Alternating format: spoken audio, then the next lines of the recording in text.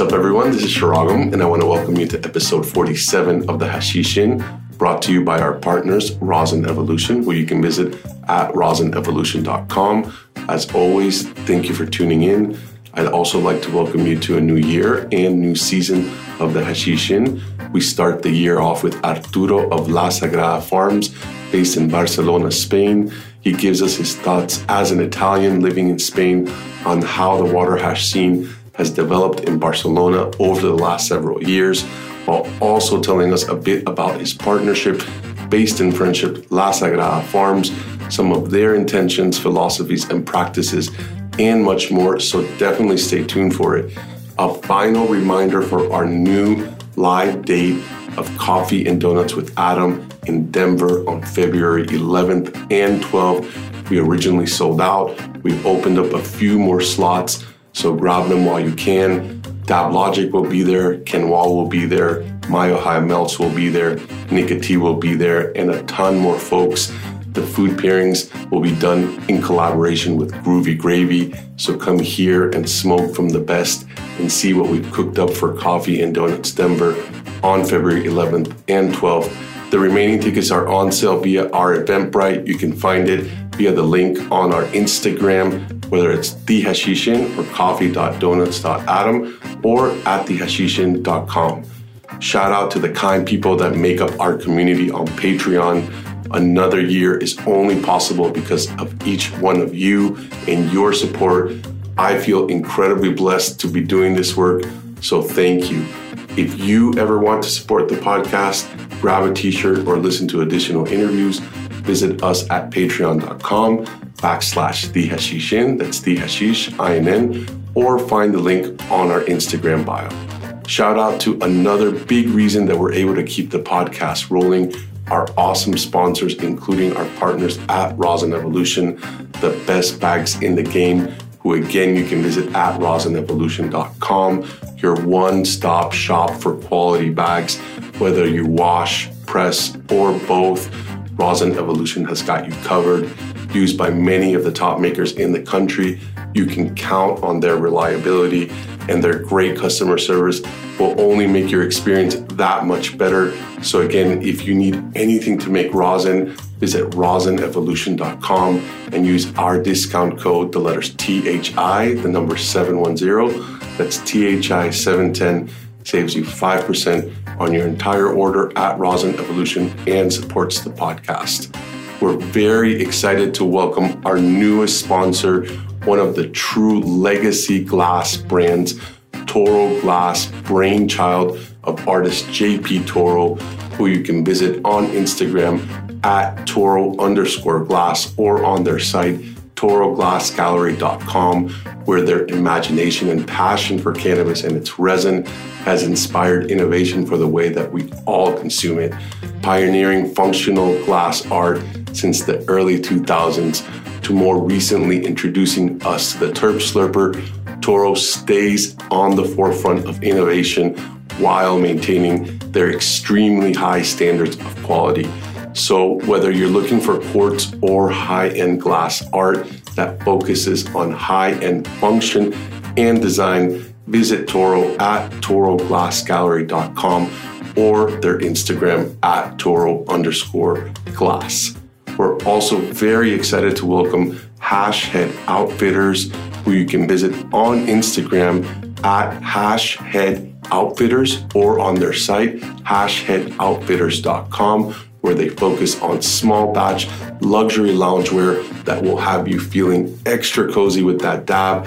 They currently have a full line of gear available from their debut Hasher design, including crew necks, hoodies, and sweatpants made of responsibly sourced 100% cotton, no synthetics, as well as their incredibly comfortable cashmere beanie.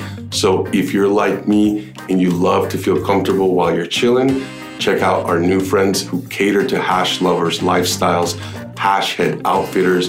Again, you can find them at hashheadoutfitters.com or on Instagram at hashheadoutfitters. And last but not least, shout out to Zach Brown Glass, making the best carb caps in the game. You can visit him on Instagram at Zach Brown Glass. That's ZACK Brown Glass, or on his website, zachbrownglass.com, where he's been providing the hash community a trusted source for maximizing every dab through his extremely high quality carb caps. Each cap is tested for perfect function. And let me tell you from personal experience, you can feel the difference. So if you want to make each one of your dabs that much more enjoyable, check out zachbrownglass.com and grab yourself the best cap in the game. I appreciate you listening, and I hope you enjoy this episode. Welcome to episode 47 of The Hashishin. I'm your host, Shirag Mamir. Today, I am very excited to be here with Arturo of La Sagrada Farms, based out of Barcelona, Spain. You can follow them on Instagram at @la_sagrada. That's SAGRADA_farms. What's up, Arturo? How are you? Good evening.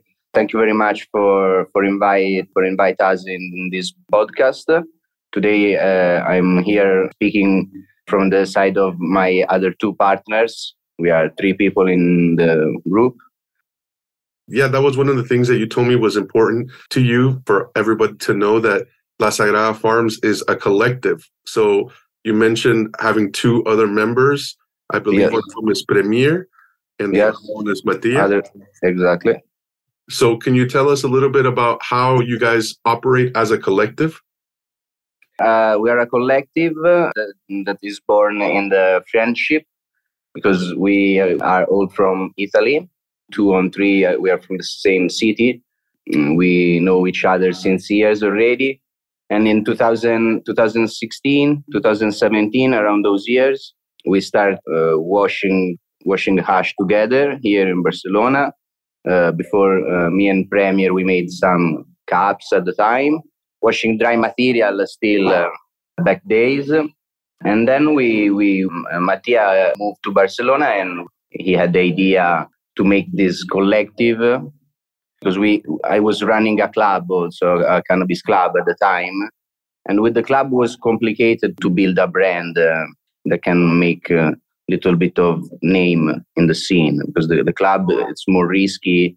So we had the idea to start this collaboration where we share the knowledge, we share the laboratories, we share the growing methods of the plants, so the genetics too, of course, and we share everything that is the quality control for everything that goes out with the name and with our stickers. So yes, we are more in the way because here we don't have we can grow up as a brand, as a company, as a real company. So keeping the shape of the collective is more, it's easier, more safe, and more, it's better. So you mentioned washing some material earlier on with Premier, some dry material. And I think you told me in our past conversation that you met him at the Outdoor Cup. So can you tell us how you got from a point from meeting him to start washing that material? Yes, because I met him the first time in an Outdoor Cup where, funny to say now, where he entered with BHO extract, Super Fire. The strain was Cheech Wizard from Body Seed, if I remember right. And he was already washing a lot of dry material for commission and the leftovers of the flowers, because at the time everybody was just growing for flowers. Nobody was growing entirely to wash the whole plant. And the idea at the time, I was sure that we would increase the quality washing the whole plant and the fresh material, increasing also the price, and that changing almost everything for what the water hash was in Barcelona until that time. For example, if we are talking about prices, water hash was only for joint consumers for a maximum 25 euro per gram at the dispensary retail, always out of dry material, leftovers, or there was some top quality just made to enter the cups, to enter the competitions. But it was crazy to think that a gram of water hash could reach 70, 80 euro retail. Nobody would think that in Spain, where the hash has always been something cheap. Here, the idea is that cannabis and hash, flowers and resin are always been cheap. Because there is the Moroccan hash, there are the big outdoor grows and the big illegal indoors. So here, the cannabis should be cheap. So we start washing every time better material, better nuts, more selected genetics, until a lot of things changed with elite cut arriving from United States, with the first elite cut. That changed a lot because the genetics were already selected to washing live. This changed a lot, and also changed a lot the arrival of the freeze dryer. Not because we were not air drying good, because we always we are dried with passion, and we didn't change immediately because at the time I was following a lot the Matt Rides that made this podcast also a couple of years ago. No, I was following him and his thoughts and experiment with the lyophilization. And so at the time I said, if I have to spend a lot of money, €1,000 to buy a machine that is not even sure that the quality of the resin stay the same. So in the first period, I remember I was against the idea of buying the machine. Then after a couple of trips in California, found couple of good tips that you need to know to don't fuck everything. So we saw the quality of the material. We tried. Way more professionals were using it. Less fear. So with the freeze dried, we step up our game in 2018. Also because we can wash and dry faster in a more controlled way and everything. So that changed a lot here. Yes, that changed a lot. So some of the main factors that have kind of changed along with your development individually and as a collective have been the genetics, have been some of the technology like the freeze dryer, and also like the market catching up to a certain yes extent. Yeah, the market and the big competition that there is here that make everything more funny, also trying to push the limit and trying to take expensive crop and put it in the water like this. You do it because there is a healthy competition inside the Italian community here, for example. So there is the need here we still have the need to being in a collective.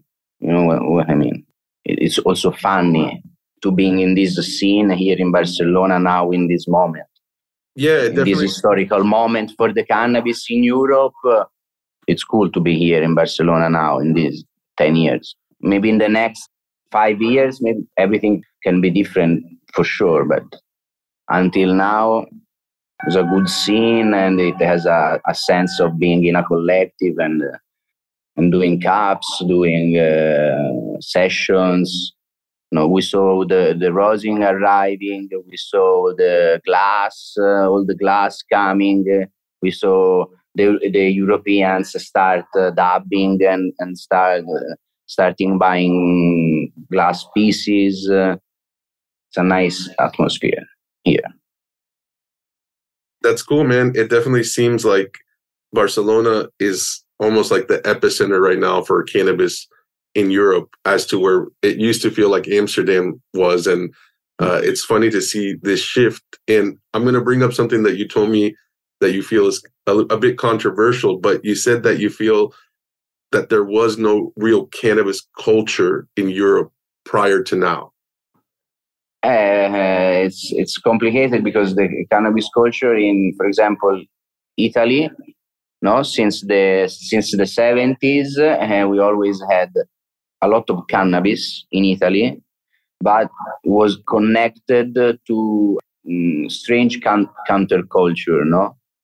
That was not like the hippie culture in United States, because here came later on and in a different way. So, for example, here the hippies were not breeding in the 80s cannabis like the hippies in California, to make an example.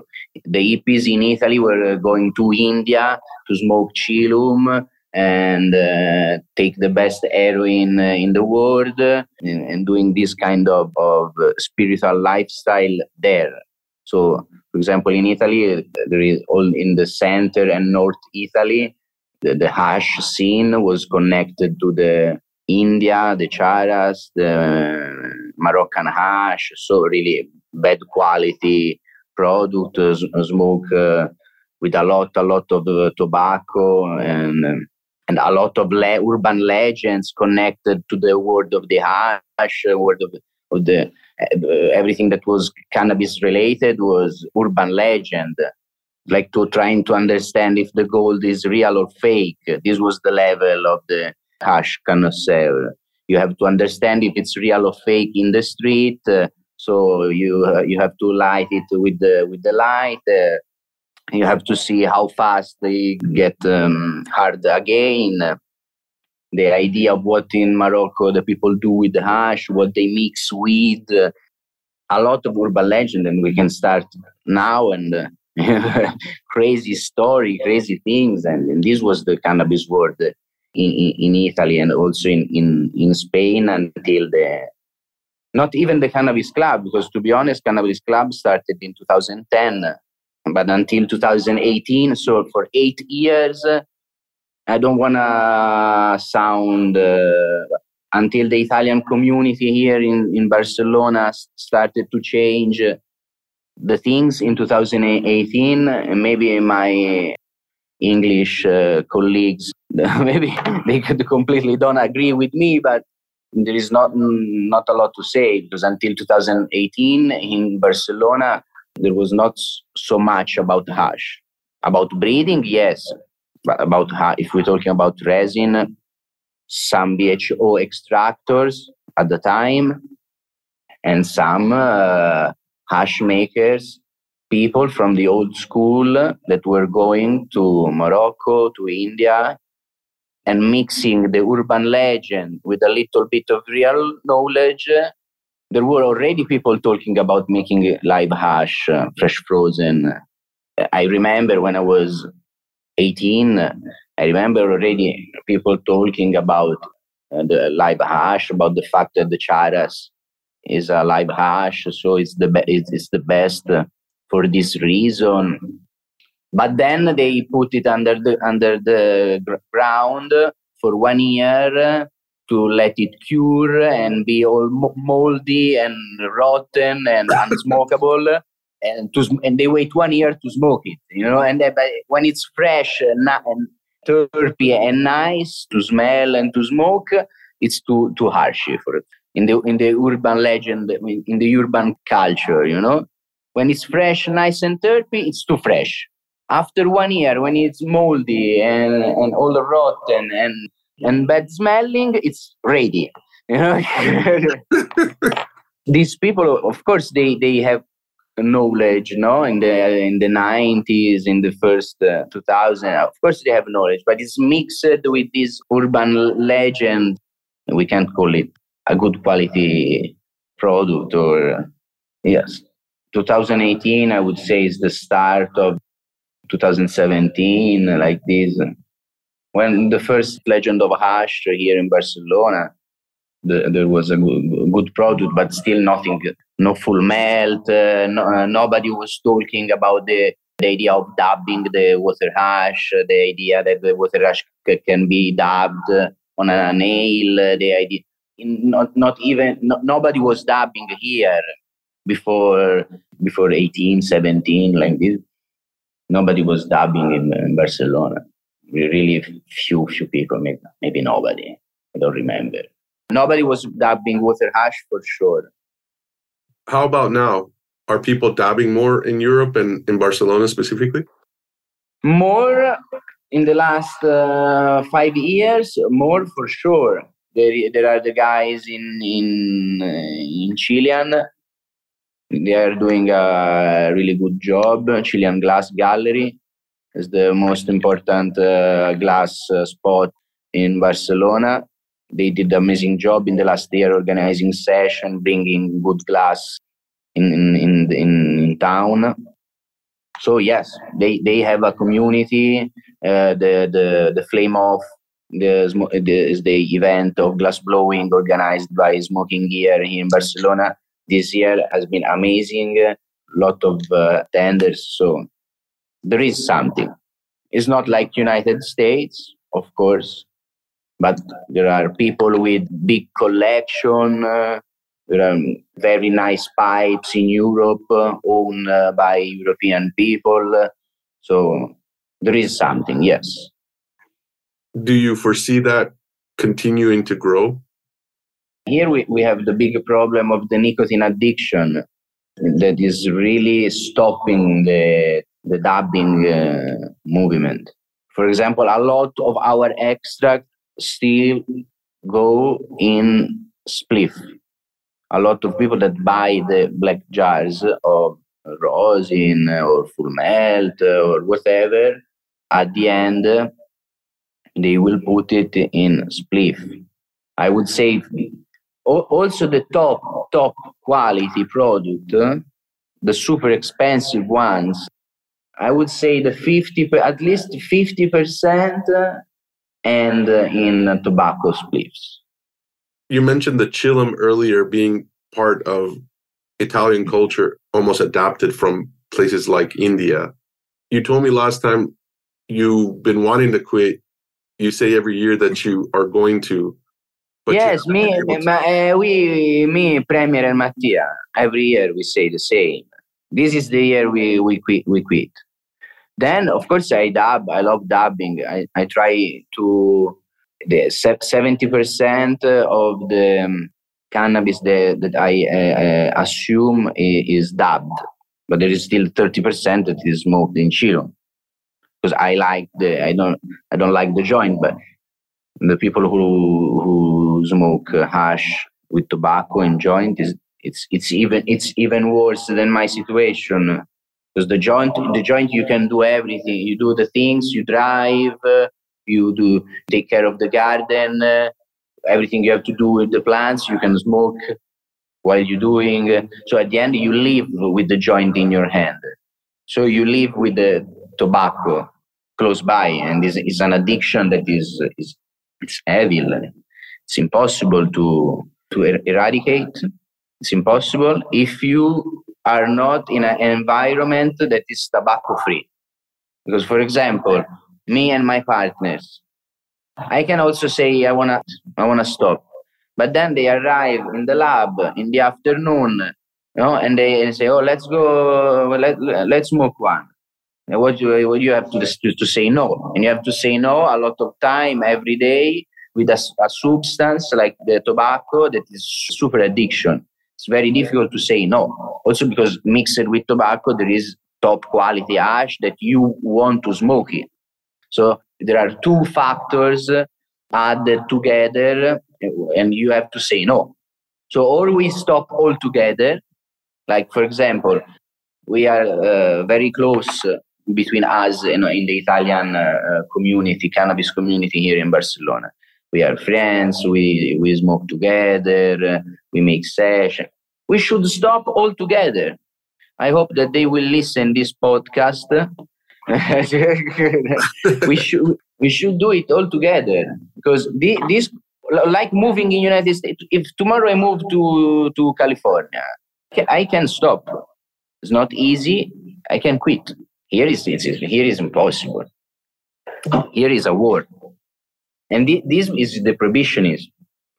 Because we grew up in this situation, and we grew up with small amount of cannabis. And a small amount of cannabis in hash brick or bad quality that you need to expensive for what it is.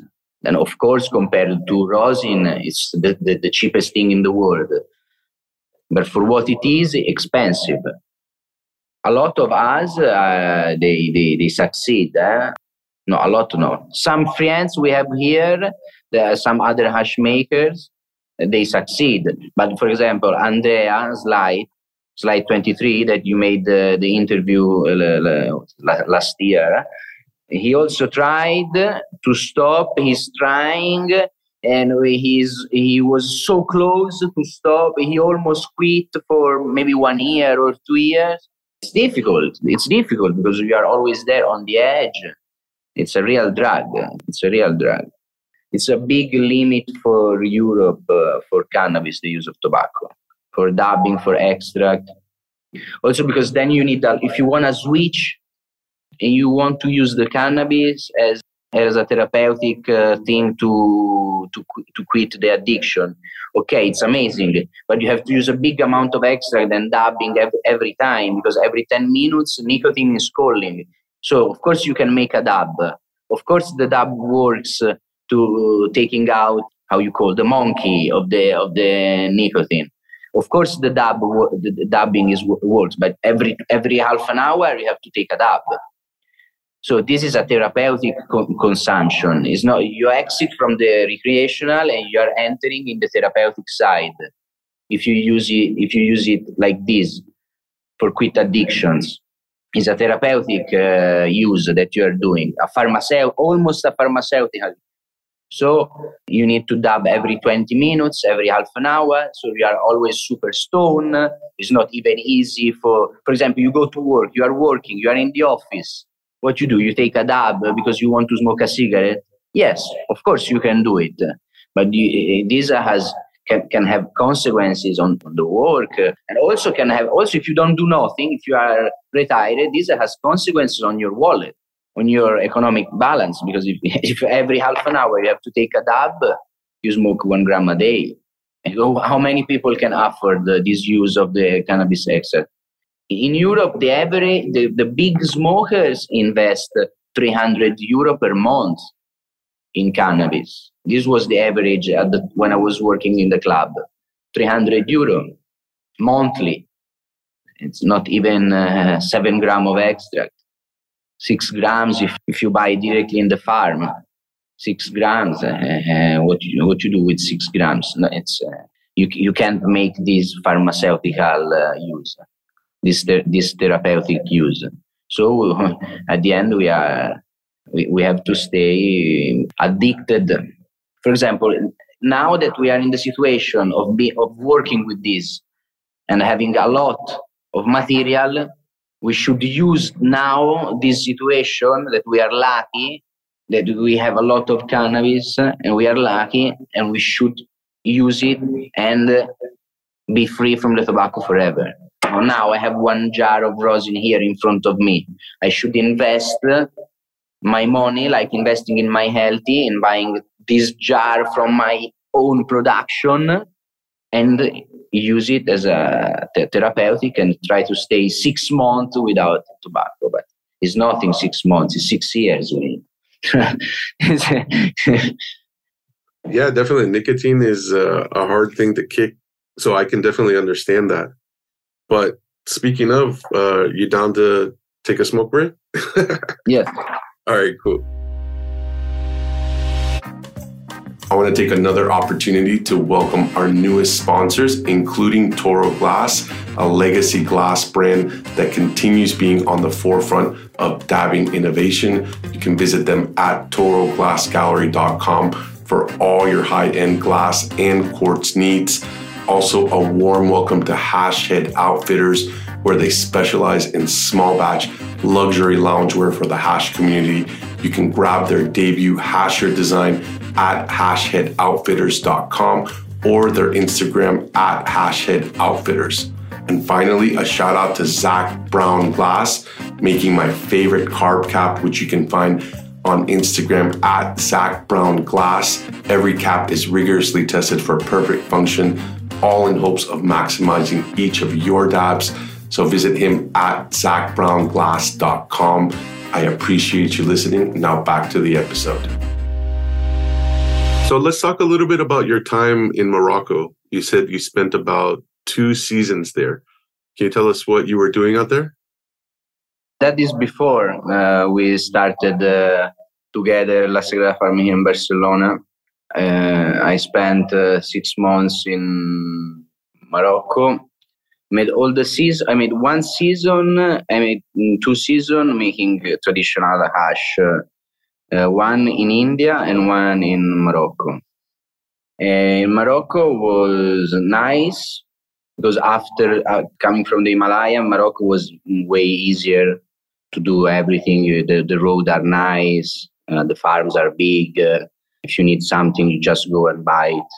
Whatever you need, you go and buy it. In India, you have to make everything out from zero. But it has been interesting in India. It was interesting to see I would say for the first time, the real full melt out of a live plant. Because the charas, if you make it slowly, really slowly, taking care to eliminate every impurity like that, it's really full melt. You take 1 day for make 1 gram, but can be really full melt. So it has been the first experience with full melt live hash. And in Morocco was nice to wash for the first time big amount, because that's the nice thing of Morocco, that you work with big amounts every time. So you have like the experience of like working in a big company, no? Of course, nothing is easy because it's easier than Himalaya, but it's still North Africa, so it's not like working in Canada or California, of course. But it's still nice because you have to manage to dry big amount of material. You have to manage how to froze big amount of material, stock. Morocco is a nice experience. But if I must be honest, the hash and the cannabis now is completely useless.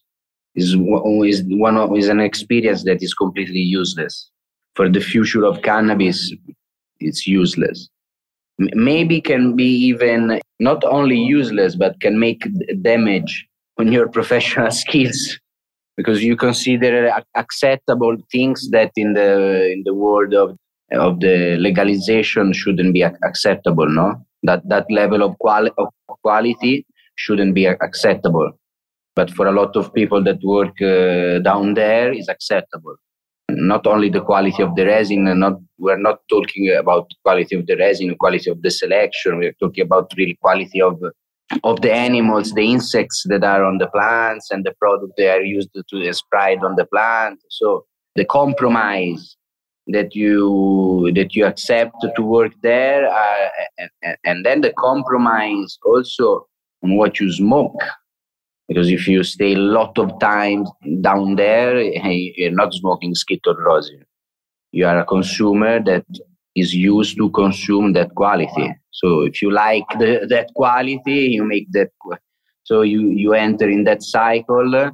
And a lot of people I have around here in Barcelona, they accept that level as normal, and they spend all their life looking 50 types of the same shit, trying to find what is the best, what's better than what, and it's all that resin that smell like sand, and like when the weed is closed and smell like ammoniac.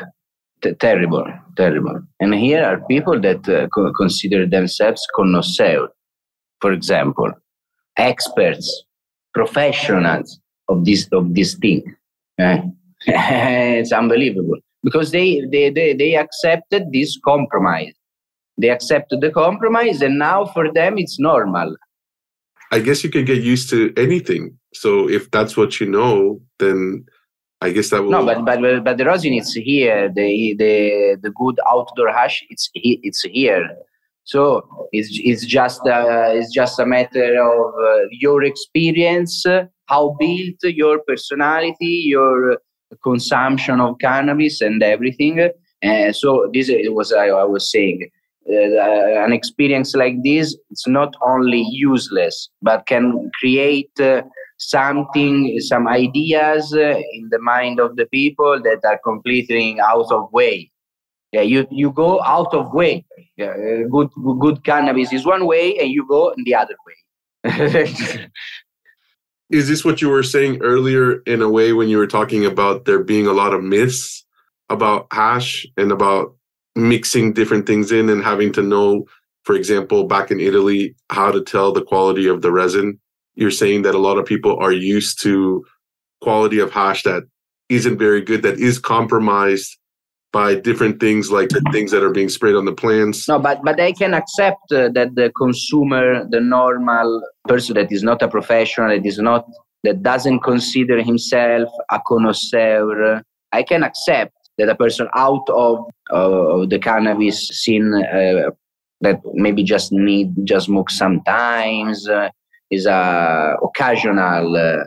I can accept that they don't know how they accept compromise, and they consider they don't care what is sprayed on the Moroccan hash or how many mugs and molds and different kind of contaminants the flowers from Albania can have. So for a street smoker, for a 16 years old Italian guy that has to buy in the night in the street because has no other chance to smoke, it's normal. And I'm not saying nothing against. But if you are a professional that spent 6 months in 1 year in North Africa and all your life 360 degrees around this, you see thousands of plants, you see hundreds of thousands of plants. You can't accept these compromises for me. This is why also I moved out there and I came here in Barcelona because I wanted to make good quality hash. I wanted to make indoor hash and some outdoor hash, but good quality outdoor hash. So it sounds like it was like a progression. You went from Florence to India. You told me, and you mentioned here that one of the most important things you learned from there was the fact that the live hash was what made the charas special. And then it seems like you went to Morocco to almost, like you said, explore in a different way, more plants, being able to wash more. You were drying the material, though, before you were washing it, correct? Yeah, we made some experiment, but washing live was only at the level of the experiment, right? Not doing in quantity. Yeah, you told me one of the main problems in Morocco, for example, is inconsistent electricity. So being able to do fresh frozen is something that's not very practical. No, you can make some experiments, some samples.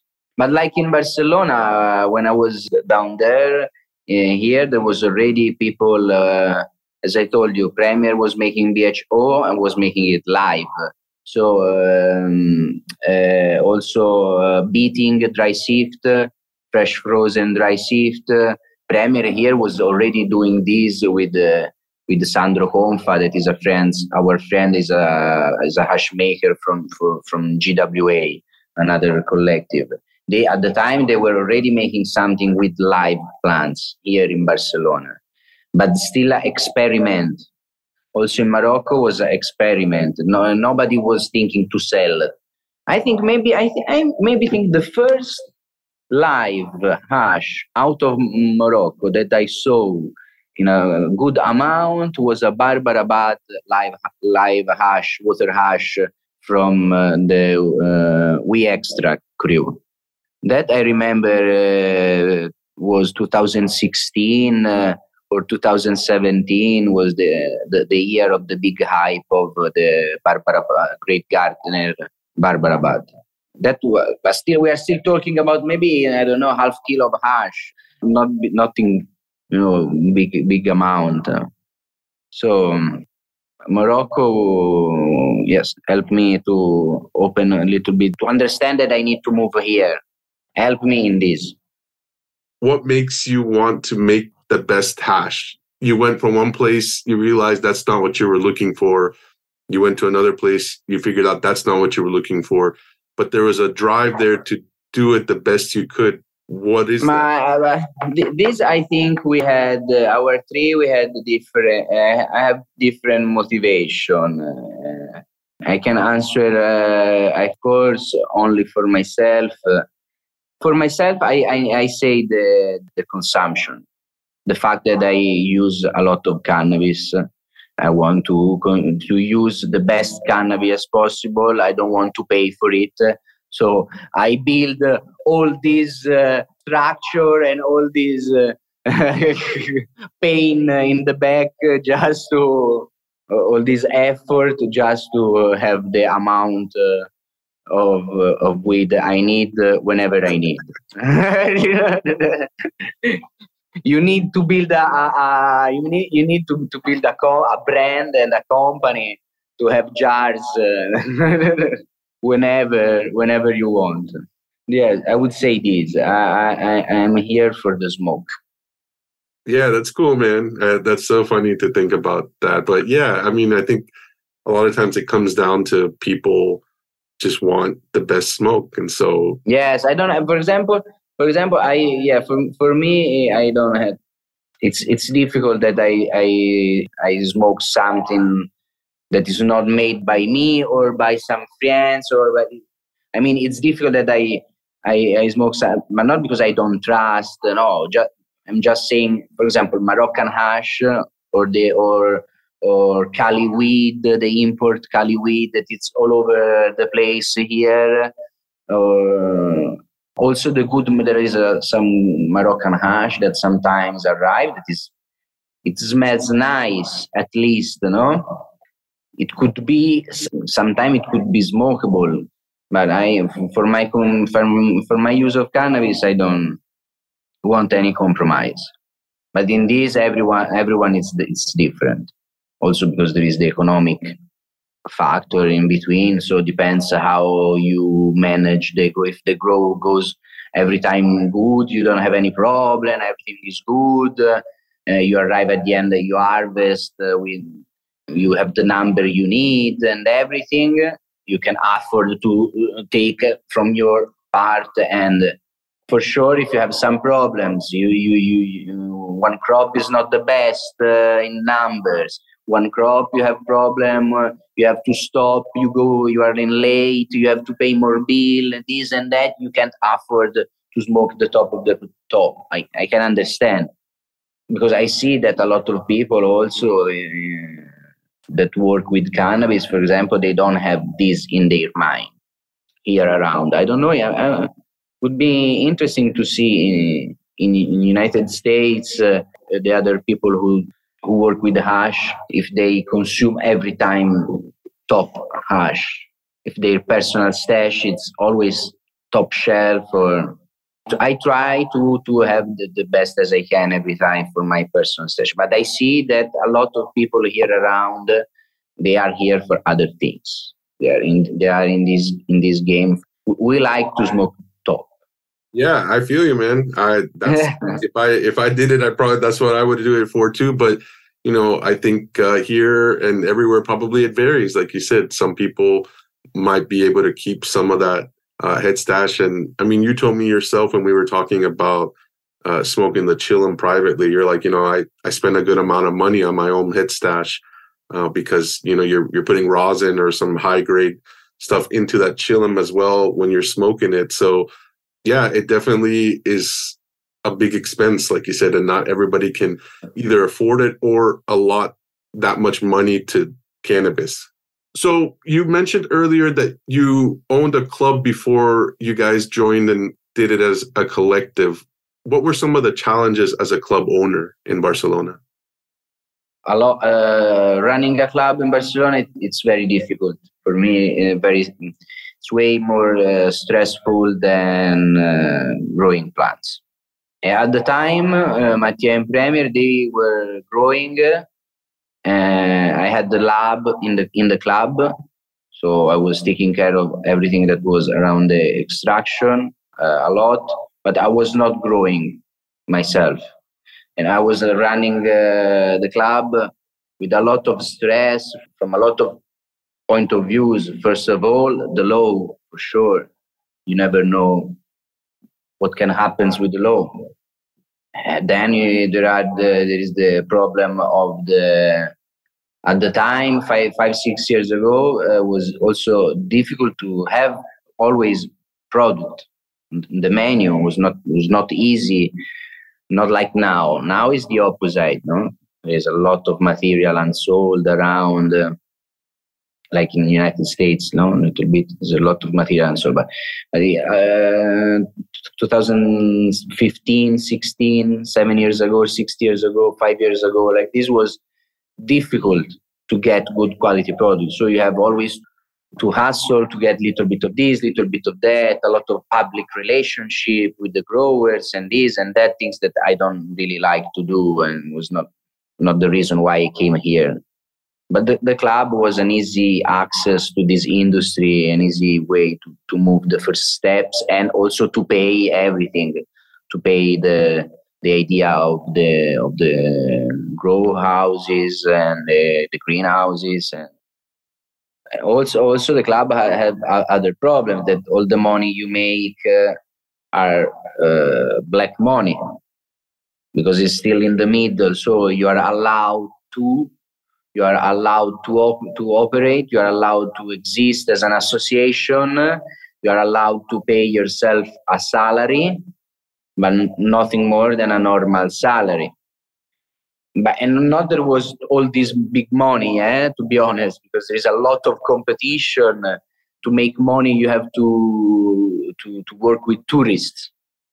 You have to buy cheap, low quality, and sell to tourists for 5 times, 3 times the price you bought at.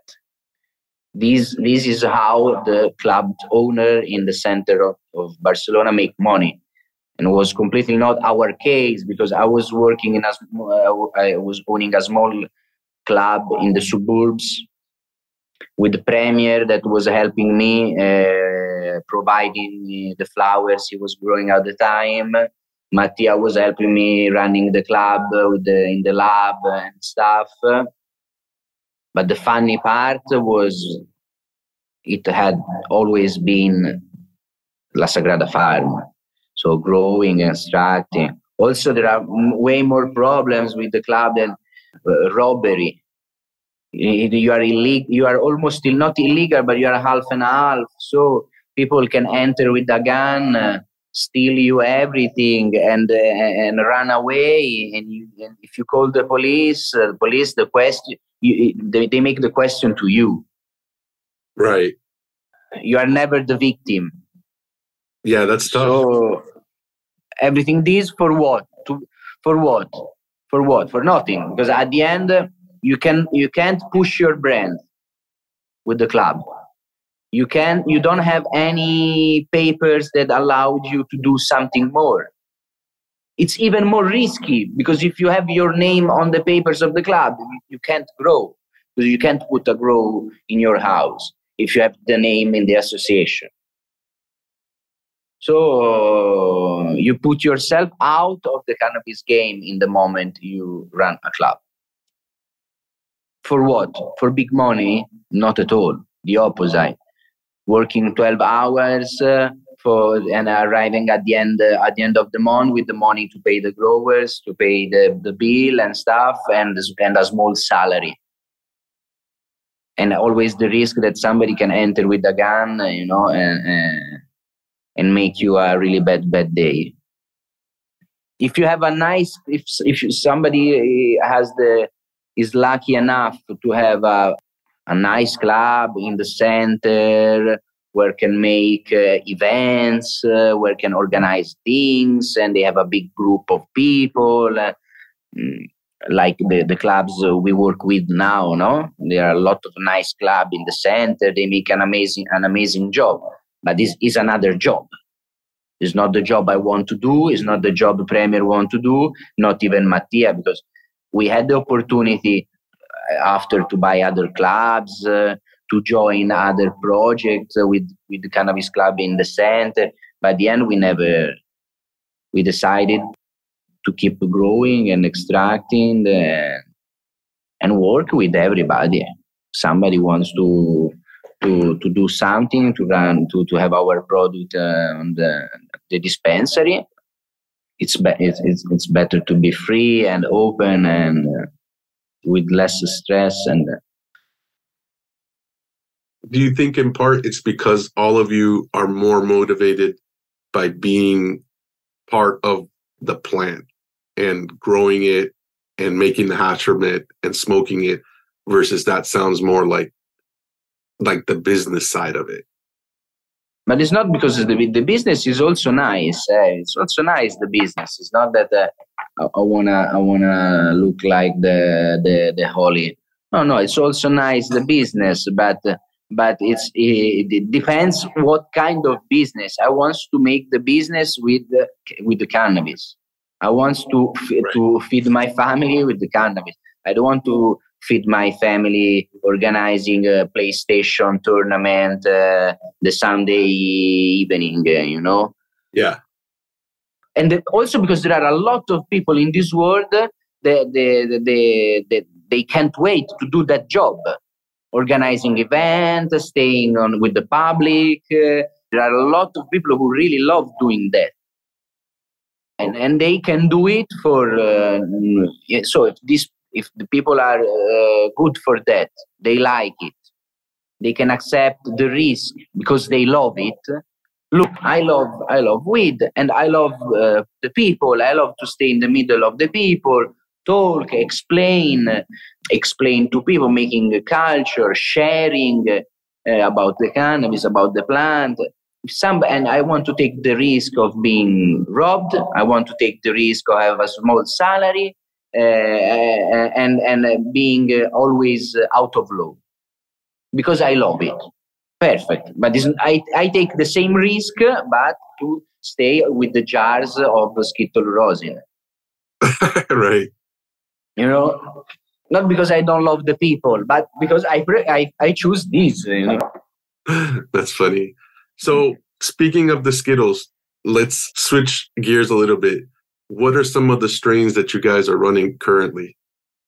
Our genetic, at the moment, we are in a period of a little bit of change. Also because some years passed, so we decided to keep only what was really worth from all the genetic we had in the past. So now we run the Skittle, we run the Gusher, we run from the new lines. We run the Rainbow Belt that has been selected in Italy by a close friend of mine, of us, Uncle Jack. He's from the city of me and Mattia. He's a super nice guy that goes for passion in Italy, select for passion. He is always open to share, and he shared with us this Rainbow Belt last year. That is an amazing plant, crazy smell, gassy. So yes, the Rainbow Belt, the Gusher. We have the Lemon Shocker Yuzu, selected by a friend of ours here in Barcelona a couple of years ago, with super strong lemony herbs, Aussie Kush crossed with lemon tree, if I remember good. Yes, these are the main. We have the sherbet, the key lime pie. Yes, from some years ago. Yes, these are the best. Then we have other things that we sometimes we like to have it because they are in completely different world of herbs. Like the melon yellow from Diamond Seeds is a super nice cut we have. This stays on the banana herbs, I would say, cover the range of the banana herbs, but it's not one of the best banana ever. We have to admit it. I'm not a big fan. People love it. So we are still running, we're still making it because people really love it. But I'm not the greatest fan of that plant. So I don't know if we are going to making in the future. I would like to have new banana shades of terps. New, maybe in the future we will make new selection on that side. And then we have other plants that sometimes we do, sometimes not. But these are the main player in our. Also the ice cream bean from always from Diambreed is there is OG et Dilep across Sunset Sherbet. It's a strong OG. This floral OG, like in the South California 10 years ago. How many of these are your selections? This one, the OG et Dilep cross Sherbert. Yeah, the last one I told you is our selection. The Skittle is the original cut, but we are not so focused in seed selection because here it's difficult to make the seed selection. So now we always made seed selection, but if I found a cut around that is better, our idea is to run the best as we find around. If it's selected by a friend of ours, also because it's amazing to make seed selection, but here it's very difficult for the space. It's difficult to open 40, 50 seeds in one time. You always make this seed selection out of 10 seeds, and you never really have nothing crazy. So at the end, you have to run plants that you not really like, or that there are plants that are a compromise with the yield, or maybe a compromise with there is not the terp that you really wanted, or the resin is a little bit too waxy in the full melt, So you always have this compromise. So if I find a clone, a plant around that I like, is selected by a friend, maybe I trade another plant, or the guy is willing to share, I don't see why I don't. Of course, making seed selection, we always have a selection going on, or me, or Premier, or Mattia. Some of us has always a seed selection going on, but it's very difficult. We have something back. The Barbara Bad that won all the cups, 2018 and 19 here in Barcelona, was selected by Premier. So sometimes we had something nice, but the Barbara Bad didn't resist the time. The time passed, and the plant is. We didn't keep them. You know what I mean? So it's not eternal. It's not like the Skittle. In 20 years, the original Skittles will be here still. That's an interesting thing that we talked about before starting the recording. Is I was mentioning the Do-si-do, I think, is one of the cuts that you guys still hold. And I was just telling you, it's funny how a lot of times those cuts, even from where they're from, people don't really run them anymore, even if they have them. And you were saying how it's interesting how in Spain, you guys will keep some of these things that, maybe go out of fashion here, for example, in North America, and then you guys still have them. But then there is this cyclical nature to things where they can come back around, especially because they were already good once, if you want to say that. With the genetics, we already saw this. We were talking before about the cheese, no? Cheese, that kind of skunk terps that now are super hype in North America. All these papaya kind of skunky terps.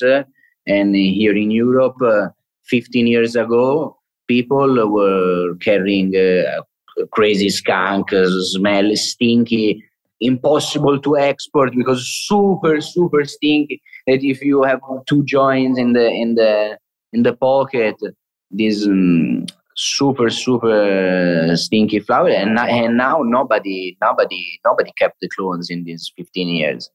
Really few people, maybe some nerd hidden in some private grow somewhere in North Europe without Instagram, Maybe somebody kept some nice clone, but all the famous seed bank, they never understood this, that they should keep the plant that they will resist at the time. Skittle for sure will resist, like the OG Kush, like the Dosi. The Dosi here, we were saying before, we are still running it sometimes, and there are still people who have it, because we never had really good OG Kush here around. So we have this, the phenotype we have of the Dosi is super, super gassy, super nice on the gassy terps. We never had a lot of OGs and stuff like this around, so we keep it. We kept it, and we still keep it. 100%. A farm like our in the United States would never kept it in this year. Right, that makes sense. Well, cool, man. I think this is a good opportunity for another smoke break. You down? Yes. I want to take a moment to give a shout out to everyone who makes up our community on Patreon for allowing us to produce episode 47 with Arturo of La Sagrada Farms, and to give a special shout out to some of our top contributors, including Turp Wizard, Kevin of Lifted Indina, the crew at Heritage Hashco Mendocino, Milwaukee J, Jonah in Illinois, Garland in DC, David of Rosin Evolution, the homie The Real Cannabis Chris, Solventless AF, the Chile Relleno Burrito, Nick the Intern, Macro Melts in SoCal, and the homie Big C. I thank each and every one of you, and now back to the episode. So because of the situation in Spain, you said that one of the positives of not being able to have a large count of plants is you're able to give all your focus and energy to a relatively small number of plants, which you feel allows you to produce the best quality resin. Yes, I think we all agree on the fact that if we grow the cannabis on a smaller scale, it's better for the quality control, to keep the situation under control. So here in Spain, what we do is having multiple small situations. Everyone has somebody who take care of this small situation, and only on that one, on that site, on that spot. So, for example, instead of having a room of 50 or 100 lights, we have 10 or 15 maximum lights per spot, with somebody who take care every day for those lights.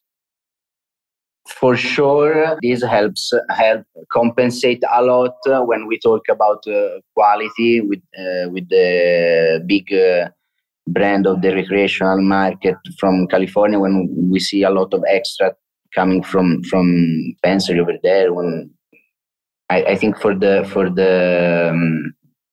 possibilities we have, for the investments we have, for the structure we have behind, these things of running small grows helps a lot in reducing the gap. And this is also what happens in United States, still in the black market, or backdoor market, as you want to call it, and in the handcrafted hash. In California, making handcrafted small batch hash is a choice. Here is a necessity.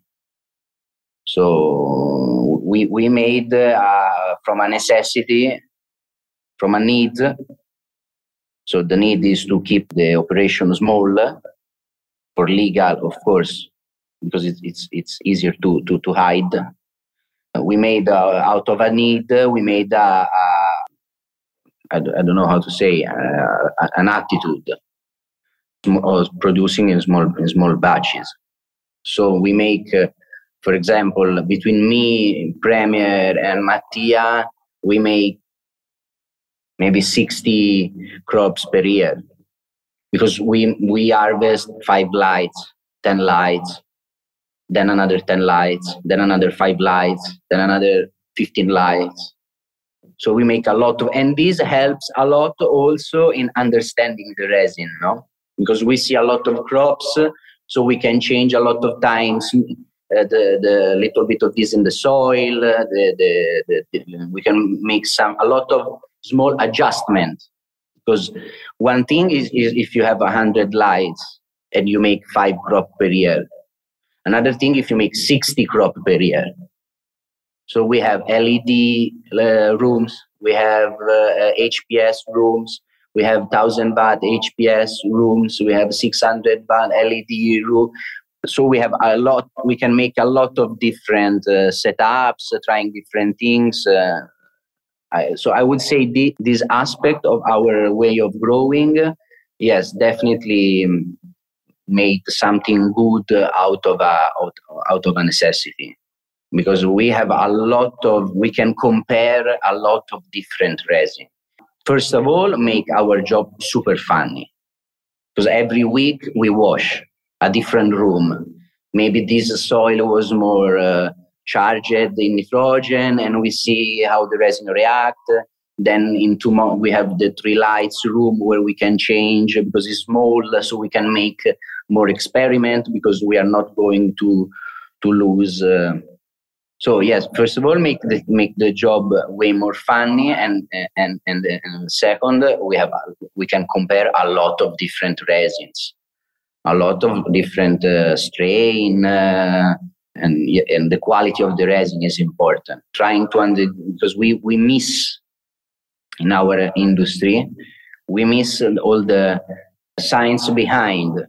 And when I talk about our industry, I strictly talk about hash production, resin production, not growing the plants. There are thousands of studies, but we have all the science from the normal agriculture. But if we're talking about what brings your plant to make good quality resin, we still don't know.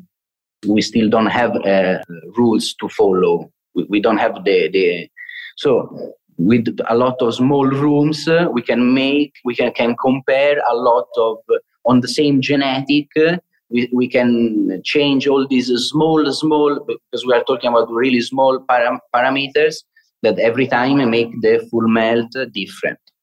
This is also important, no? Is making the full melt. We focus a lot of our brand on the full melt, so on the 90 micron first wash, because it's there where you see everything, where you see how you grew the plant, how the metabolism of the plant affected the quality of the resin, the wax content. But we don't have studies. We don't have lab that can make the analytics of the waxes content in the resin. We don't have all these. So what we can do? The only thing we can do is make a lot of crops, a lot of harvesting a lot of time, and comparing a lot of resin, different resins. So yeah, and this helps a lot our know-how, our experience in the last 2-3 years. 3 years, I would say. Also with the COVID, we focused a lot in building more grow rooms. So now this big amount of crops that we make really give us. It's very difficult, because I'm not saying that this gave us any truth. We don't have anything in our hands like a scientific papers. Of course, I'm not saying that this gave us something solid in our hand, because we are still going blind in the dark in this job. But at least we know that, for example, if you overfeed the plants, the quality of the resin decrease. Are small things, but we now saw it in first person. No, maybe in the next years we will have something scientific. It's already coming and stuff. We are happy that we have this thing of the lot of small operations. So, like you said, you feel like this perpetual harvest and washing and being able to change parameters and see the results of parameters, and in the end, really honestly, smoke a lot of this stuff, obviously, too, is you're able to accelerate your knowledge and being able to kind of dial in these particular genetics better, quicker. Exactly. Every genetics Every genetics makes the selection, the plant makes the 70%, let's say. The selection makes a lot. Let's say, okay, yes, 70% is good. But then, so the GMO, for example, the super famous GMO cut that everybody that wash for hash run. That plant, if you grow a healthy plant and you arrive at the end with an healthy plant, we can say it's easy to bet that you will have a good full melt. But there is still a percentage that you can deal with this 30% that can ruin little bit the resin of a nice plant like a GMO. But from the other side, you can take a genetic that is not the best washing genetic, the best full melt maker, like the Skittle cut. But with the time, improving, you can arrive to making out of a plant that her destiny is not in the hash, let's say like this, a plant that can make a good work. That can make a full melt, 6-star, completely dubbable, that leave no residue on the banger, a rosin that win all the cup, nice in color, with a strong nose, and the taste after that is the same of the nose. So with the cultivation, you can know how to lock the tech on a good genetic, bringing the 70% to 100% of good results every time with the GMO, or bringing a genetic like Skittles, doing good results. Because, for example, we sometimes wash also more than 5% with the Skittle, the original cut. Sometimes we wash 2.5%.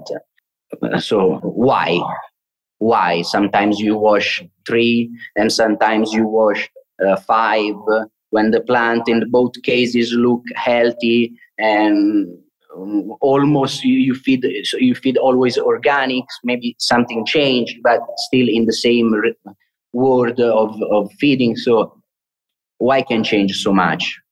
So this is something that we try to understand something, but it's really difficult to understand what it's behind without lab test, without research, very difficult. So on the note of percentages, you told me last time you've heard companies, for example, like 710 Labs, talk about how they can keep a 2% or 3% or possibly. In your case, you said that's not possible. Also, I think we have a little bit different way of count the percentages, I can say, because their 3%, I think they consider the 3% of what goes into rosin that is sellable for sure in the dispensary. For sure, then they maybe have another 1.5% of material that goes into, I don't know, maybe edibles or something like this. And I don't think they consider this in their percentage. So you're saying that the percentage you believe people are talking about is basically their grade A rosin or full melt in this case? Yeah, I always see that the numbers in Europe are higher than the numbers in United States. When we talk about big company, for what I noticed, but maybe I'm wrong, this difference, this gap between percentage in yield in Europe and in United States, it's a little bit even more. Because I believe that the big company, what for them is useful to consider it, is what goes into rosin. For us, it's more important. For us, we consider everything, also the B grade and the C grade. At the end, I think we just take a different range of perspective from here and there, and big company and small companies. So can you tell us what your perspective is, or how you see it, and what works for you guys?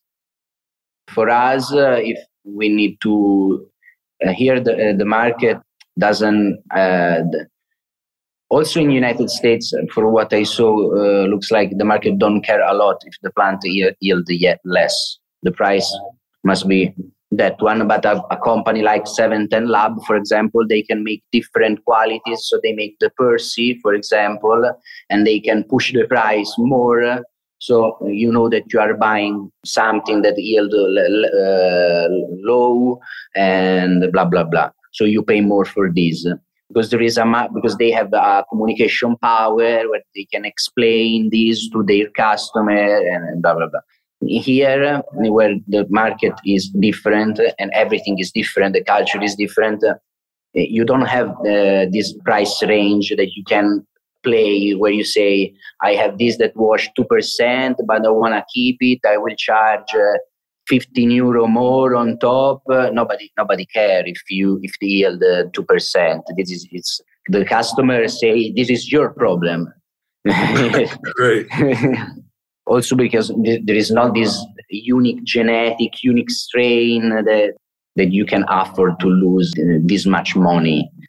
So for us, we need we can't keep a genetic that wash 2%. Would be impossible. Also because this thing of having a lot of small facility, it's a big cost. You have every place needs somebody who takes care and lives with the plant every day. So this has a cost.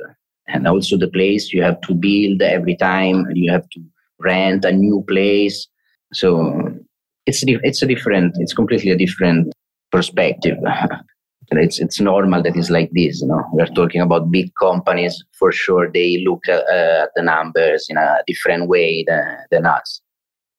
For sure. And even here, there's a lot of people that all they have is a small scale, and they look at it different than a company running an operation. So, but it's super interesting to hear your perspective over there. And just to make sure that I'm getting this right, when you talk about a percentage, for example, the Skittles hitting from 3 to 5, I believe you said, that is your total yield, like all your hash yield. Yes. All the hash that is washed out of that batch. Right. Yeah, I don't see why I shouldn't calculate something. I mean, if you calculate the total amount of the flowers you put in the bucket, it's normal that you calculate the total amount of product that you take out of the bucket. And we do like all the washes and microns. Do you always put out full melt? Yes. La Sagrada farm, born focused on the melt and on the hash, and we make the rosin with we make the full melt with the 90 first wash, and if it plants is not good enough to make a perfect full melt, we don't keep it. So the most important thing is to have a 6-star amazing 90 first wash. If the genetic do this, then we can see the percentage of the yield and all the other parameters. So that's one of the, if not the most important parameter to keeping genetics for you. Yeah, yes. And then we put, for example, the 70, from the 70 to the 90 micron, this we put in a rosin, or the 90 micron, the second wash, that is still super top, high grade hash. No, you don't even notice the difference sometimes with the first pull. This we put in rosin. So we have the full melt, that is the top quality that comes out our farms.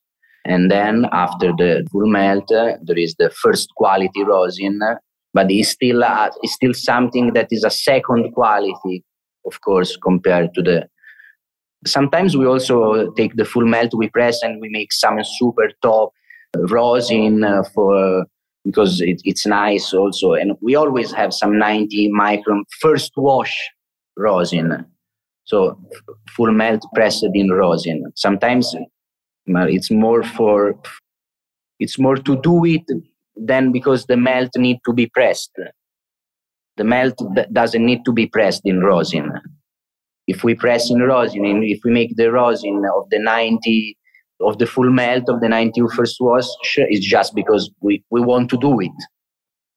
Just to do it, to have some, to show to some friends, to smoke it ourselves sometimes, to have variety, to see how it comes out, to see the difference with the other rosin, with the second quality, with the third quality. But we don't press the melt because the melt need to be pressed, because it's not enough melty. You know what? I don't know if I expressed it. You have.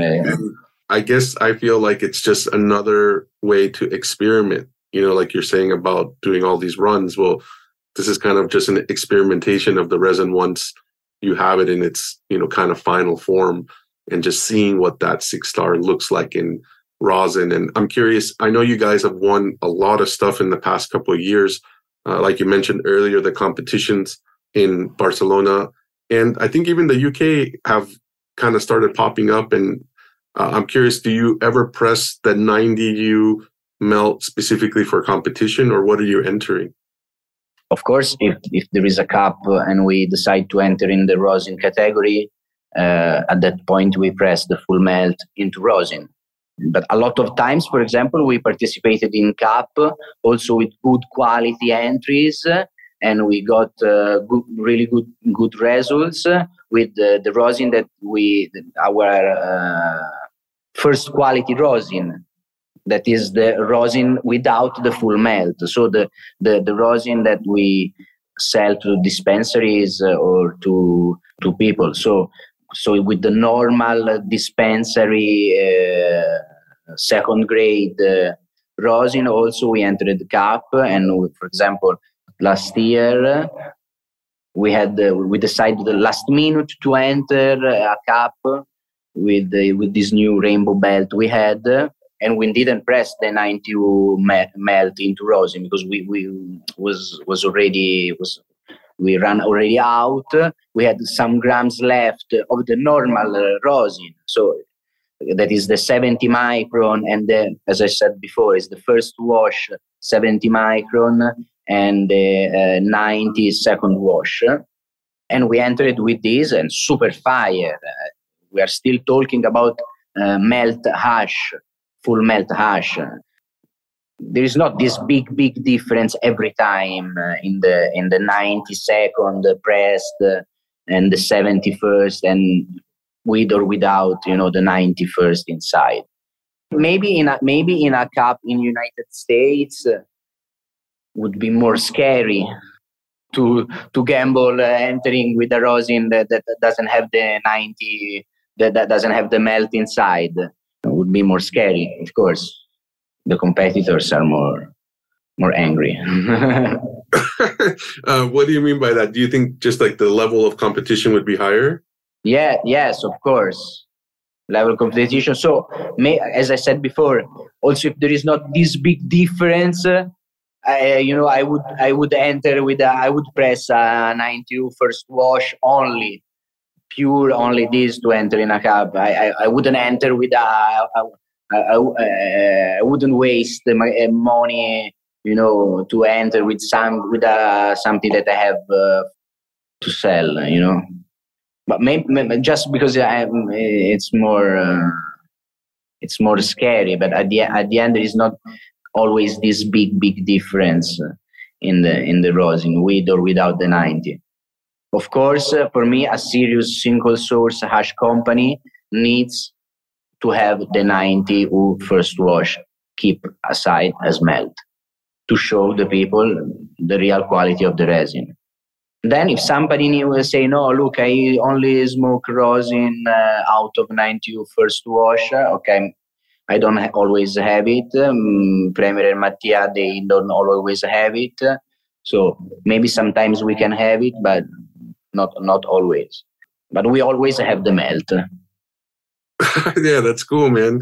Yeah, it just depends who you talk to, but a lot of people, I think, do feel where, at least show the melt and see what the melt looks like, and then you can turn it into rosin if you like. But I'm curious, why is it specifically the 90U bag? Is that across like all their varieties?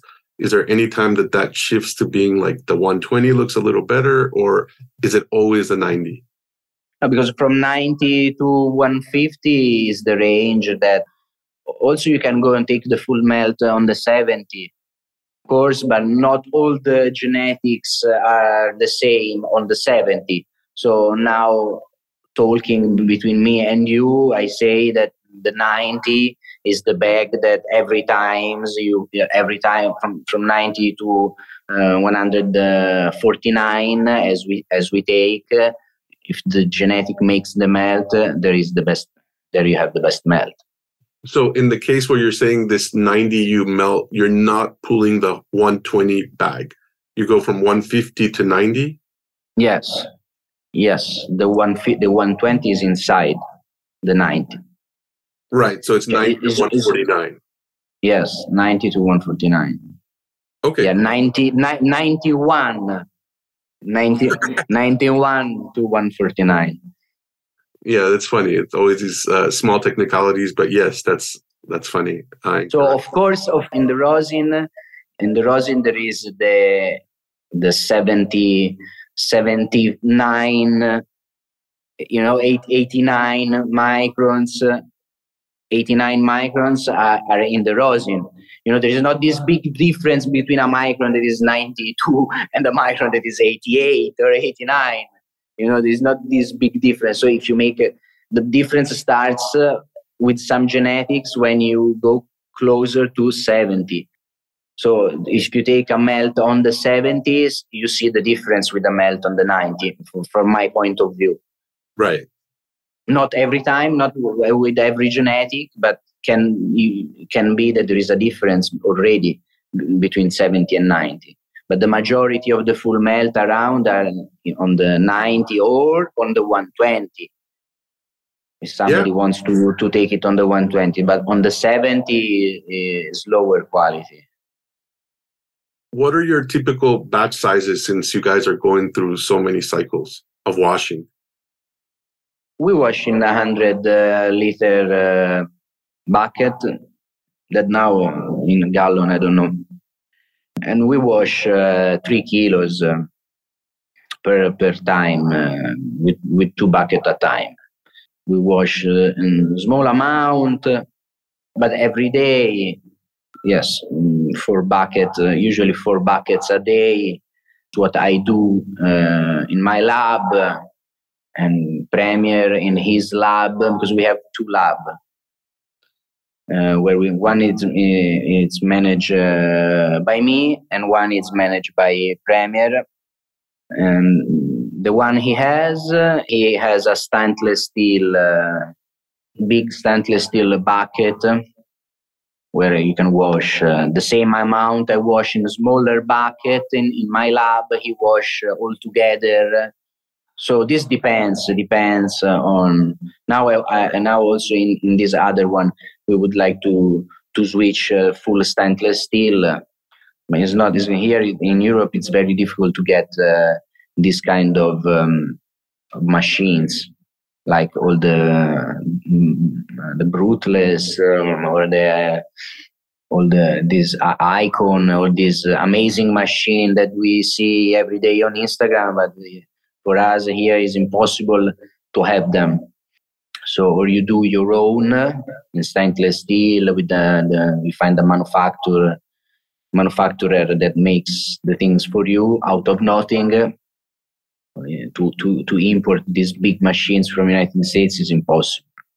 You would end up spending double of the original cost of the machine. Yeah, that makes sense. That's difficult. And you guys are washing a good amount.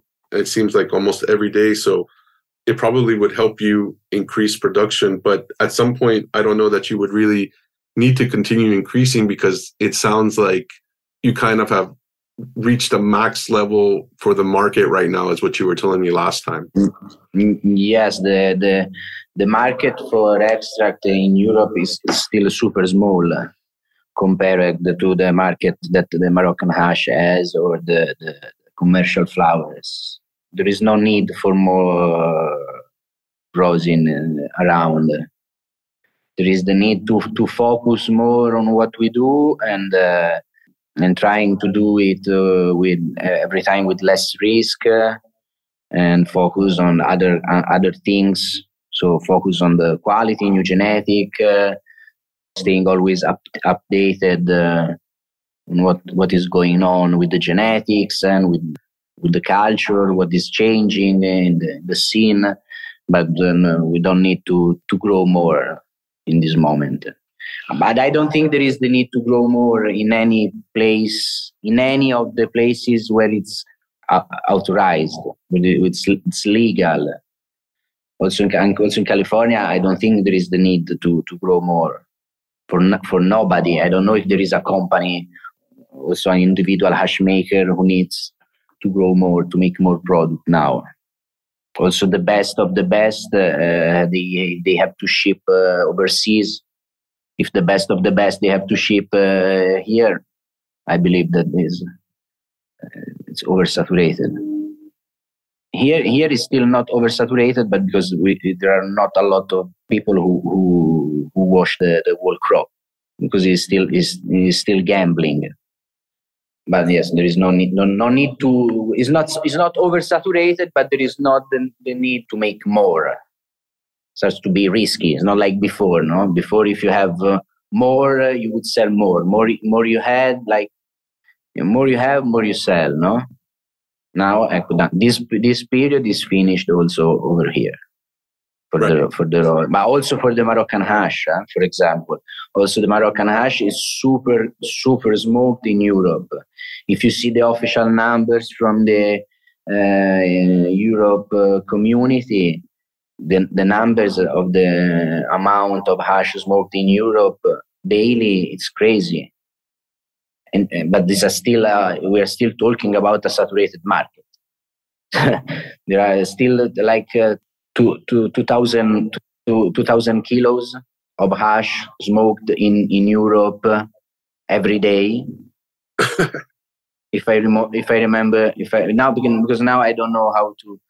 I don't know the translation of the term, but if I remember good, it's something like this, like 2,000 kilos every day of hash. It's like 3,000 kilos and more of the in total, and more of the half is Moroccan hash every day. Yeah, that's a lot. But it's still saturated. So I believe that every place where there are people growing weed now, they don't have the need to make more. From Morocco to San Francisco. Interesting. Well, Arturo, I appreciate you hanging out with me this long. I'll start winding it down, start asking you some questions kind of all over the place. You mentioned to me last time that you have been dealing with the hop latent virus, and you've had success in being able to get your genetics to still perform well. Can you tell us how you've been dealing with that? Yes, this thing of the virus, now it's becoming a big thing also over here. People were still super skeptic until 1 year ago.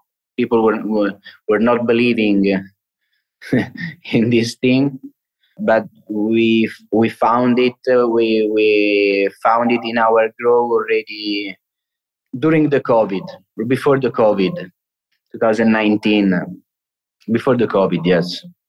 And so we start to deal already three years ago, and now with a lot of care for the plants, with not stressing the plant, not overfeeding the plants, always taking new cuts not doing big old mothers, always cutting new plants and with a nice organic environment, not with the plant always on the limit. We now have good results. For example, also the skittle, that we know that this cat arrived here already sick, already infected, like the gorilla glue also. We arrived here already infected.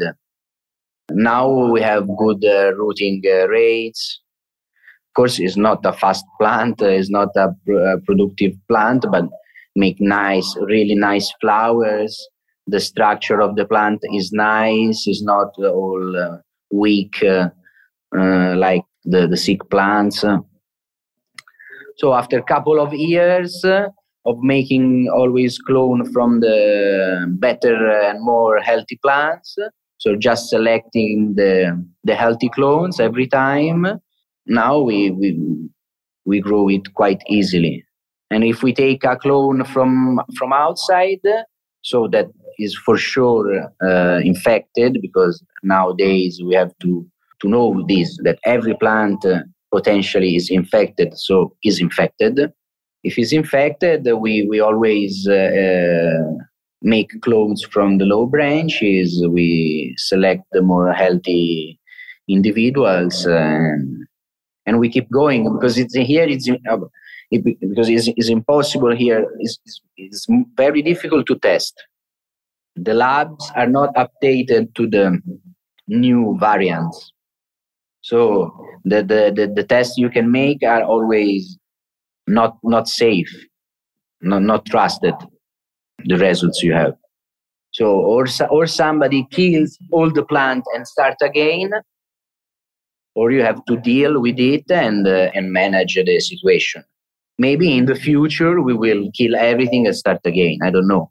But now we don't have the need, because the plants are working very good, are performing very good. We don't have problem. So I don't see the reason why I should kill everything. Also because we don't have all this meristem culture, all this attack of tissue culture. They take a lot of time.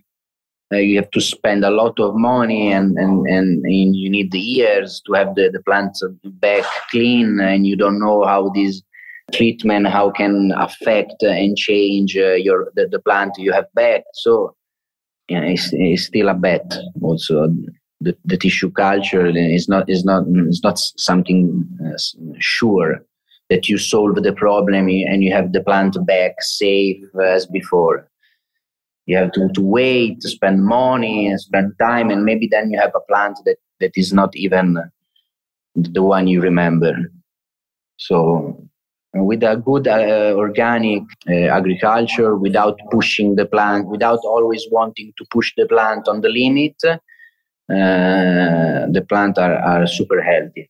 So yes, maybe you have sometime one that still shows it in the middle, but you just eliminate these, and if you took some clone from that one, eliminate the clone that you took from that one, and you keep going with the healthy ones. What is one of the main signs? For example, you mentioned if you see one that has it coming like in the middle, what are the signs that you would say like, okay, we got to get rid of this plant? The sick individuals, it's very easy to recognize them now, because after all this time dealing with it and having it in the rooms and in the grower, we immediately recognize the branches. They lose this. I don't know the terms in English. I miss some words. The fact that the branches don't go anymore to the up, but they go. So they go sideways instead of going sideways, exactly. And the stem is really thin, and the plant that doesn't look healthy. But you see before, if the rooting rates, if you lose a lot of cuts during the propagation of the roots, if you have to wait 10, 20 days, 25 days to see the plant start rooting, this means that the charge the charge of the virus is high in the cuts you took. You are already dealing with problems. But for example, we received recently a cat from some friends that was sick when we received. Was the only clone we had was clearly infected, and after a couple of run good organic environment, taking clones, fresh clones every time from for sure the first time you have to take clone from what you have, but every branch has a different charge of the virus, so not all the branches then express the same things after. So maybe you took one cut from one branch that was quite healthy, and from that you take other cuts, and then the more healthy. And this doing like this with this is like a breeding selection, no? But not made on breeding factors, but on the healthy factors, and you go back to having a healthy plant.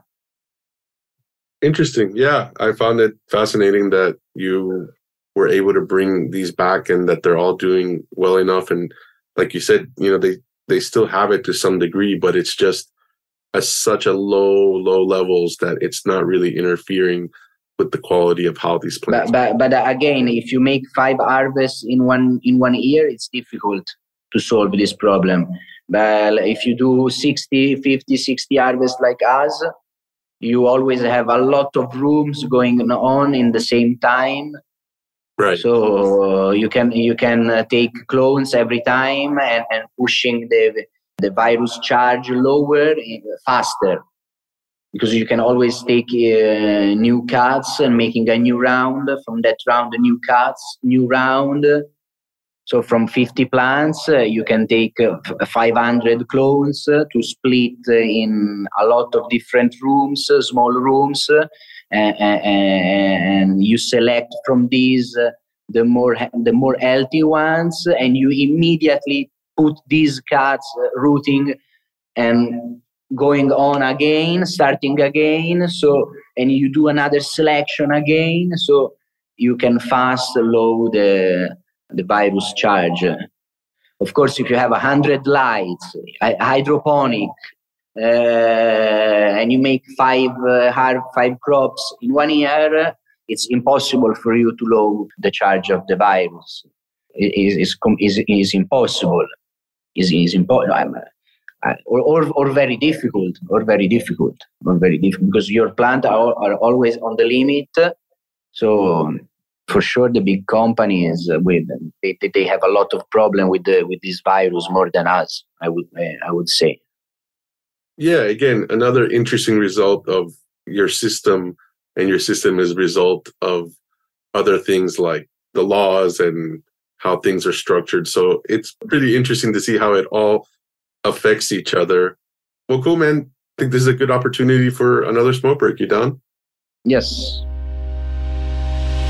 Shout out to our homies and sponsors, Rosin Evolution, who you can visit at rosinevolution.com or on Instagram at rosinevolution100. We start another year here at the podcast in large part thanks to our partners at Rosin Evolution. Their support has been instrumental in keeping the podcast rolling. They're also big supporters of our live events, such as Coffee and Donuts with Adam in Denver on February 11th and 12th, where they'll be providing everyone a DAP tool to complement our hash tastings, as well as giving us plenty of gear to give away at Coffee and Donuts. We appreciate them always supporting us and the community.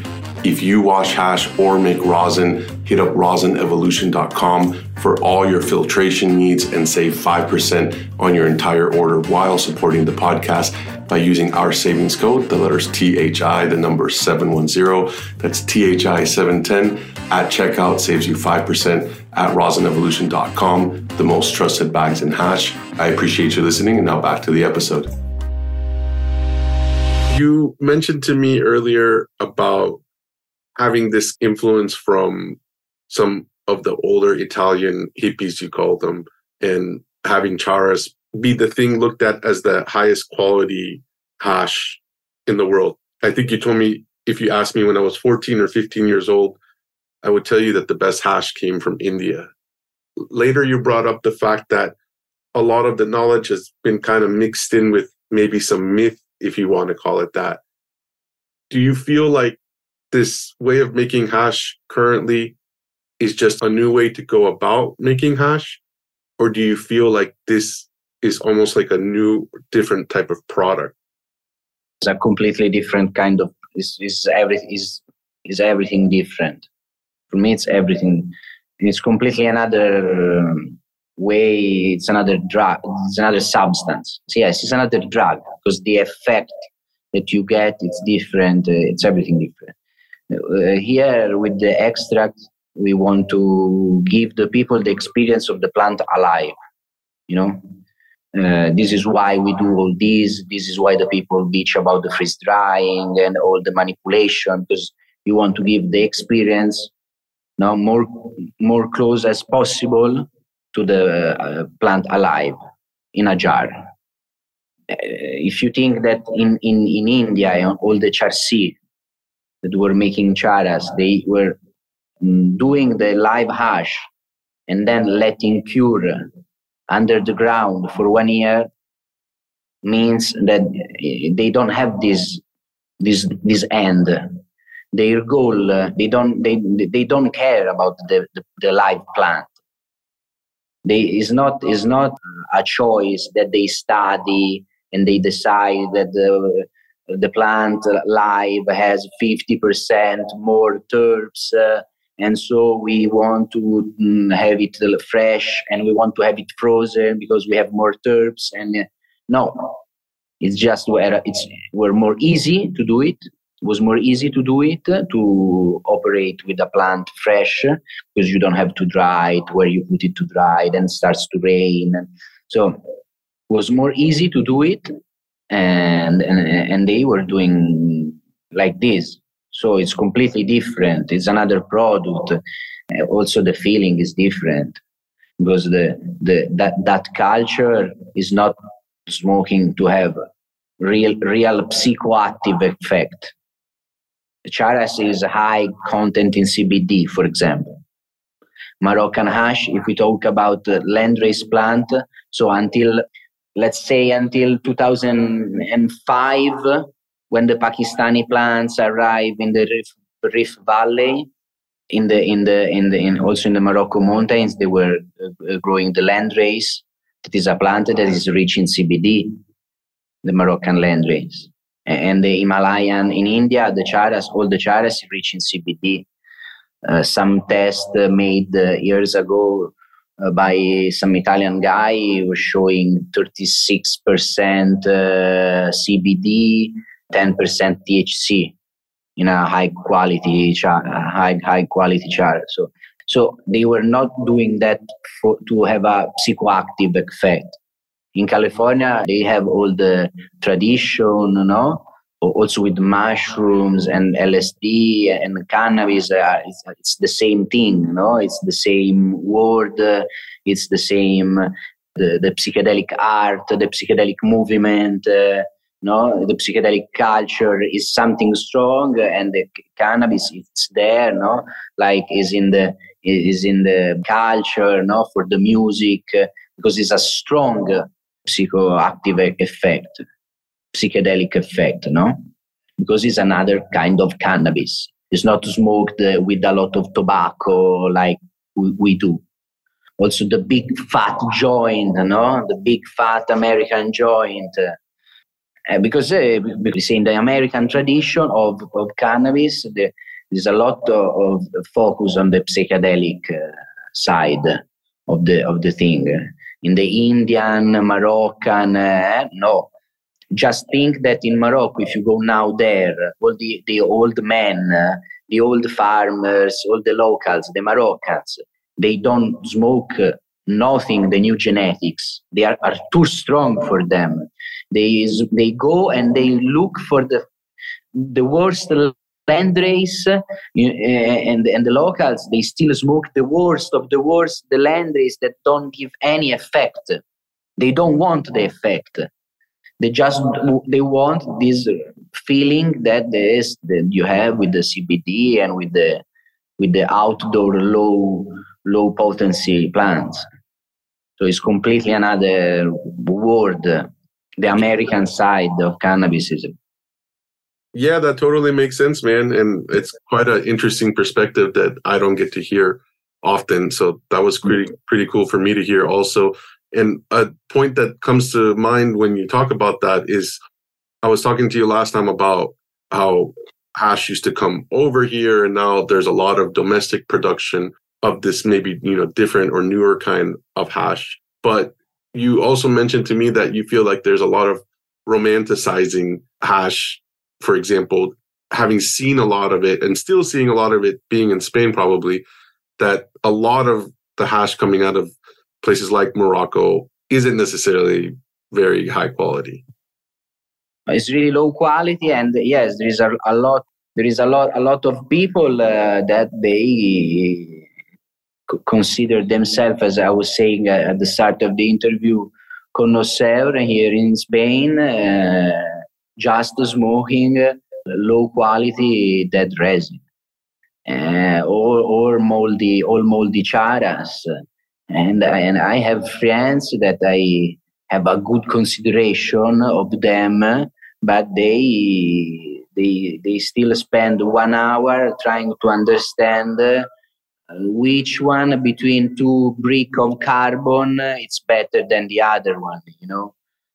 For me it's strange, but this is because we have inside, it's our youth, is our childhood also, because we start smoking all very young.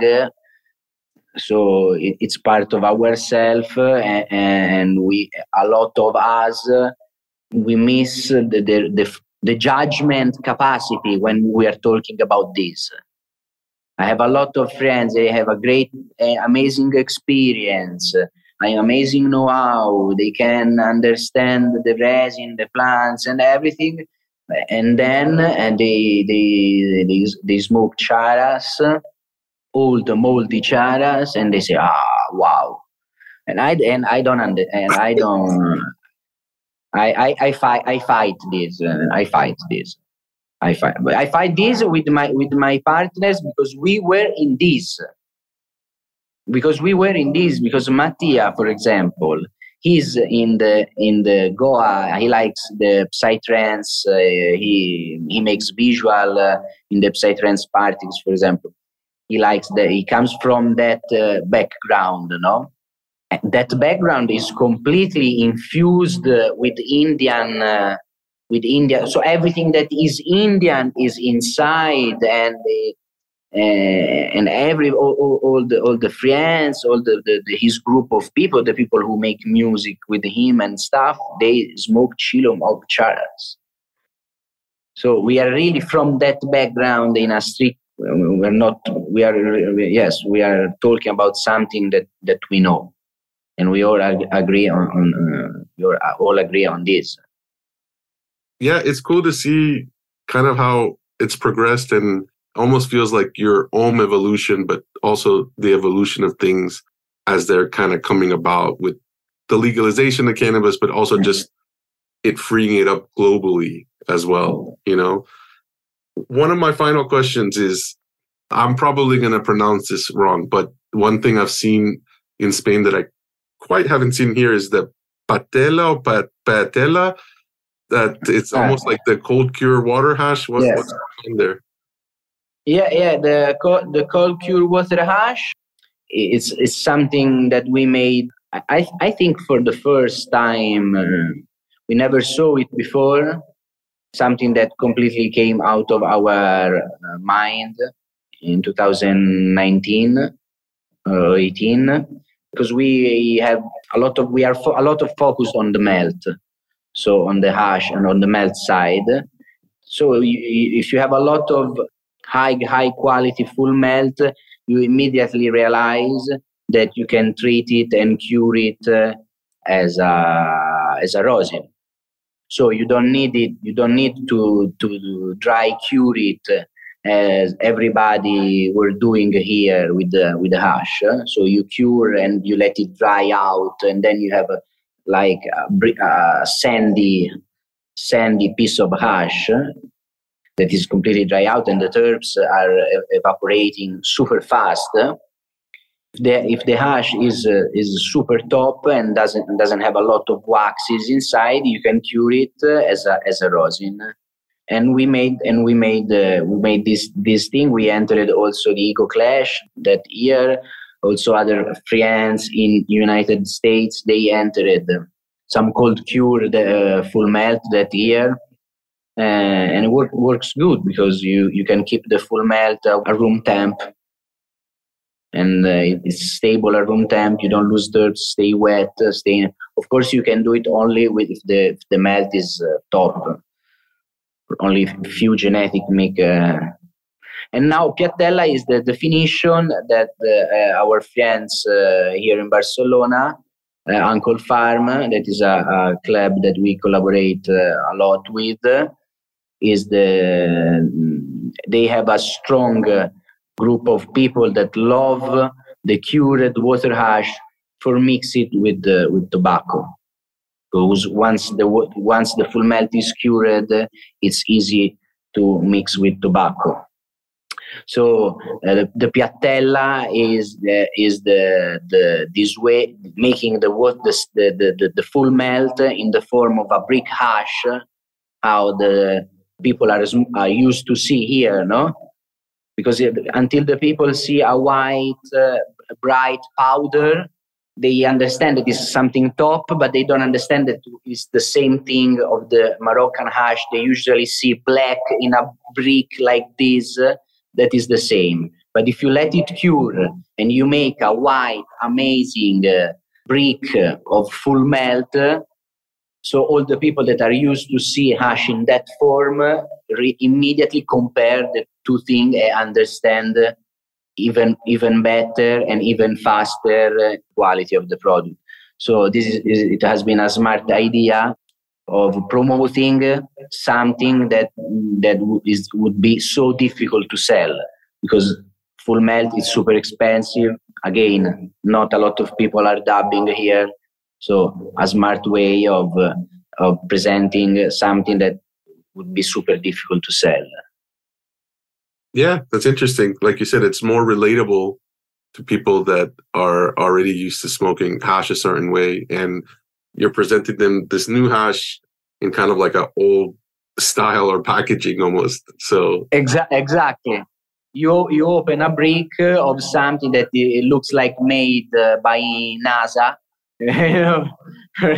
White, bright, almost clear, super terpy, and it's fast, no? To compare with what you are used to see. If I open you a jar of white powder, if you don't know, you don't know. Right. So you mentioned this, and Slight mentioned this also, that there's this little almost community of Italians that have really pushed like the water hash scene within Barcelona. Why do you feel that is? Because we were smoking a lot of hash in the chillum, so we need a lot of hash for ourselves. No, because we are really passionate. We have a big community of hash smoker in Italy. A lot. We had the Cannabis Cup already 15 years ago in Italy. We had the ECMEG Forum, for example, the historical cannabis forum, the most fair. In Italy, we had the Italian section, really big, is one of the biggest section in all I think after the international section, the biggest one was the Italian. So, because everything comes from India, comes from the 70s. And to be honest, the Italians, our group here in Barcelona, we are the last generation that has been influenced by that movement. So if you now go to Italy and you take a 18 years old guy and you tell him, let's smoke a chillum, he doesn't even know what it is, because he completely finished that tradition that for sure brought a lot for the cannabis in Italy, but also brought a lot of misunderstood, as we said, myths, legends. So nicotine addiction and not real, not always true love for the plant. So from one side, I'm happy that I grew up in that with that vibes, but I'm also happy that it's over and the new generation, if they want, they can start with the extract and with the vapes, and they have water hash. Of course, the tobacco is still a problem, but now if they want, they have the water hash, fresh frozen, with 10% terps inside, top quality, organic grown, with any pesticide, nothing, and they can, if they want, they mix with their tobacco, with pesticide, with everything, not herbs. But at least now it's a choice. At least now it's a choice. Right. Okay, final question. If you could hear from someone on the podcast, who would it be? I think this podcast already interviewed the top hash maker in the world. Yeah, I mean, we've had a lot of people on, so far. Yeah. It's really big honor to be here with these big names. If we are talking, let's keep on the European side, no? I don't want to say for the American side, but if we want to keep on the European side, and if you want to know more about all these things of the Morocco, of the water hash, of the origin country, I would talk with Confa. I would talk with Sandro Confa from GWA, because he won a lot of cup in the dry sift. He's a magician with the dry sift. Cuban Grower also arrived second behind him in the Spannabis Cup with the dry sift. So, and he also has big experience also in Morocco, and with the dry sift and everything that is more related to that kind of things.